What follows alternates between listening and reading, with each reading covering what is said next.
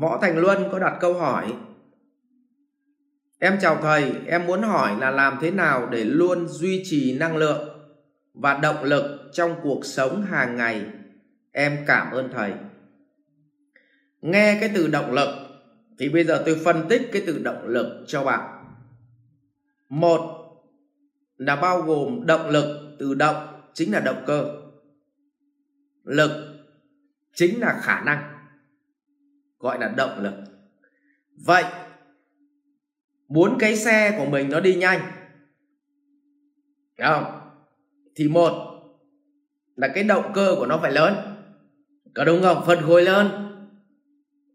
Thứ hai là cái khả năng của thằng lái phải gì ạ? Phải giỏi. Tức là hai điều kiện đấy thì đi đâu cũng đi được.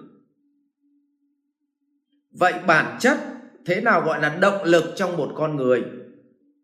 Là động cơ ở phía trước của bạn nó lớn, tức là bạn có mục tiêu cuộc đời rõ ràng và bạn khát vọng để đi đến mục tiêu đó. Lực là gì? Là cái khả năng, năng lực của bản thân của bạn nó phải phù hợp để đảm bảo với được đến cái chỗ đó. Vậy thì bạn thiếu đi một trong hai cái nhân duyên này, bạn chán, bạn cũng đều bỏ cuộc. Ví dụ động cơ của bạn, động lực của bạn, tức cái động cơ của bạn, tức là mục tiêu của bạn nó rất là hấp dẫn, nghe thì nó rất là tỷ phú. Nhưng khả năng của bạn, thói quen hành vi của bạn lại của những người nghèo nàn, ích kỷ, đố kỵ và tiêu cực hay phàn nàn, thì làm sao mà đến được cái đích đấy được? Và cuối cùng bạn kết luận là gì? Đéo mẹ đặt mục tiêu làm cho gì, cuối cùng có bao giờ đến mục tiêu đâu thôi. Và cuối cùng bạn kết luận là gì? Suy ra cùng mấy cái thằng nó dạy mình phải đặt mục tiêu, là mấy thằng nó cũng chém gió thôi, mục tiêu cho gì. Đấy là thứ nhất, mục tiêu. Thứ hai là khả năng của mình. Vậy thì điều kiện trong con người mình lúc nào cũng có động lực, chính là cái động cơ đấy trong người lúc nào nó cũng ấp ủ, tức là cái mục tiêu đấy. Và thứ hai, mỗi ngày chúng ta đều phải nhích đến cái đích ấy được một đoạn thì chúng ta sẽ có động lực. Vậy có 3 việc hành động trong cuộc sống để giúp cho bạn có động lực. Một, hãy gạch cho mình một đích đến rõ ràng. Nếu chúng ta chưa quen đặt mục tiêu thì hãy đặt mục tiêu ngắn hạn thôi, đừng có tham đặt mục tiêu cuộc đời. Vậy thì chúng ta sẽ đặt mục tiêu là gì ạ? Một tuần. Ví dụ bạn làm sale, chỉ cần đặt mục tiêu là tuần này có doanh thu cá nhân bằng này, không? Và đạt được, và bắt đầu bạn dần làm quen với gì ạ? Thói quen chiến thắng. Nhưng mà bạn mà tham lam, bạn lại đặt mục tiêu năm nay tôi trở thành triệu phú thôi. Tức là mình kiếm được 20 tỷ đầu tiên. Thưa với bạn, người ta kiếm được 20 tỷ cả cuộc đời mà lên nhớ là chỉ có mấy phần trăm trong toàn dân số thế giới mới là triệu phú thôi nhé. Thế mà các bố đặt mục tiêu là triệu phú, nghe nó đã điên rồ rồi, đúng không? Thế thì là đặt mục tiêu tuần thôi. Thôi thì em làm nhân viên sale, em đặt mục tiêu là tuần này em làm doanh thu được 500 hay 300 hay là 1 tỷ, và em đạt được cái đấy và dần dần nó hình thành thói quen chiến thắng. Thì cái đấy là mục tiêu. Điều kiện 1, hãy tự mình viết ra giấy mục tiêu. Và nếu chưa quen đặt mục tiêu thì hãy đặt mục tiêu ngày, mục tiêu tuần, chứ đừng đặt mục tiêu năm nhá. Rồi, đấy là việc thứ nhất. Việc thứ hai, mục tiêu đó phải phù hợp với khả năng của bạn đạt được. Tức là doanh thu của bạn một tuần bạn đang bán được độ khoảng 200 triệu thôi.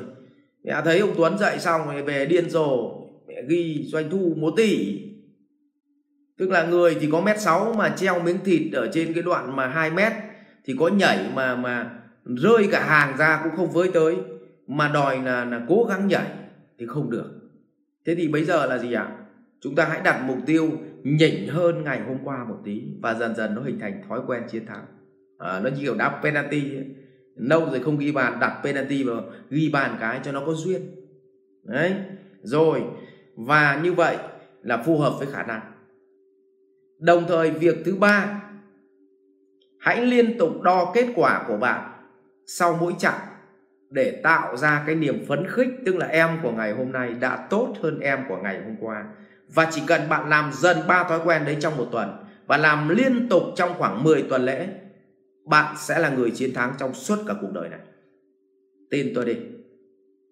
Như vậy, một, để duy trì động lực, một là phải có động cơ, tức là phải có mục tiêu. Hai, mục tiêu đó phải phù hợp với khả năng của bạn chiến thắng để dần hình thành tập thói quen chiến thắng. Việc thứ ba, hãy đo kết quả để chứng minh rằng sự chiến thắng đấy là đúng, giữa cái lý thuyết và thực tế là chuẩn. Và làm liên tục như thế cho tôi trong 10 tuần, bạn sẽ có thói quen chiến thắng. Tin tôi đi. Chiến đấu đệ nhá. Rồi, cảm ơn bạn. Chúc bạn lúc nào cũng có động lực.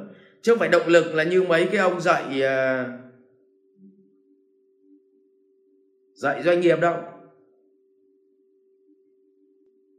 Là thỉnh thoảng chúng ta phải động viên, phải khen ngợi, phải thế nọ, phải thế kia. Thì cái động lực đấy tôi cũng gọi là động lực, nhưng mà cái đấy nó gọi là dầu gió thôi.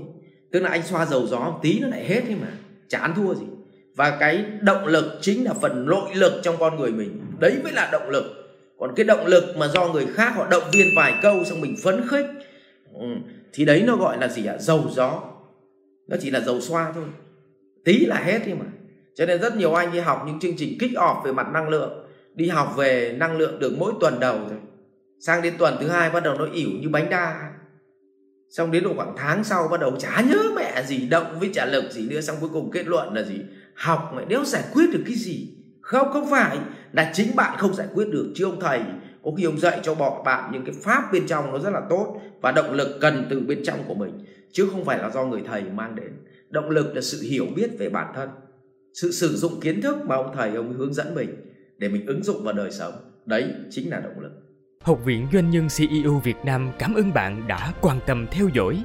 Để biết thêm chi tiết về các chương trình huấn luyện của thầy Ngô Minh Tuấn và Học viện Doanh nhân CEO Việt Nam, xin vui lòng truy cập website ceovietnam.edu.vn, hotline 1800 577722 nhánh số 5.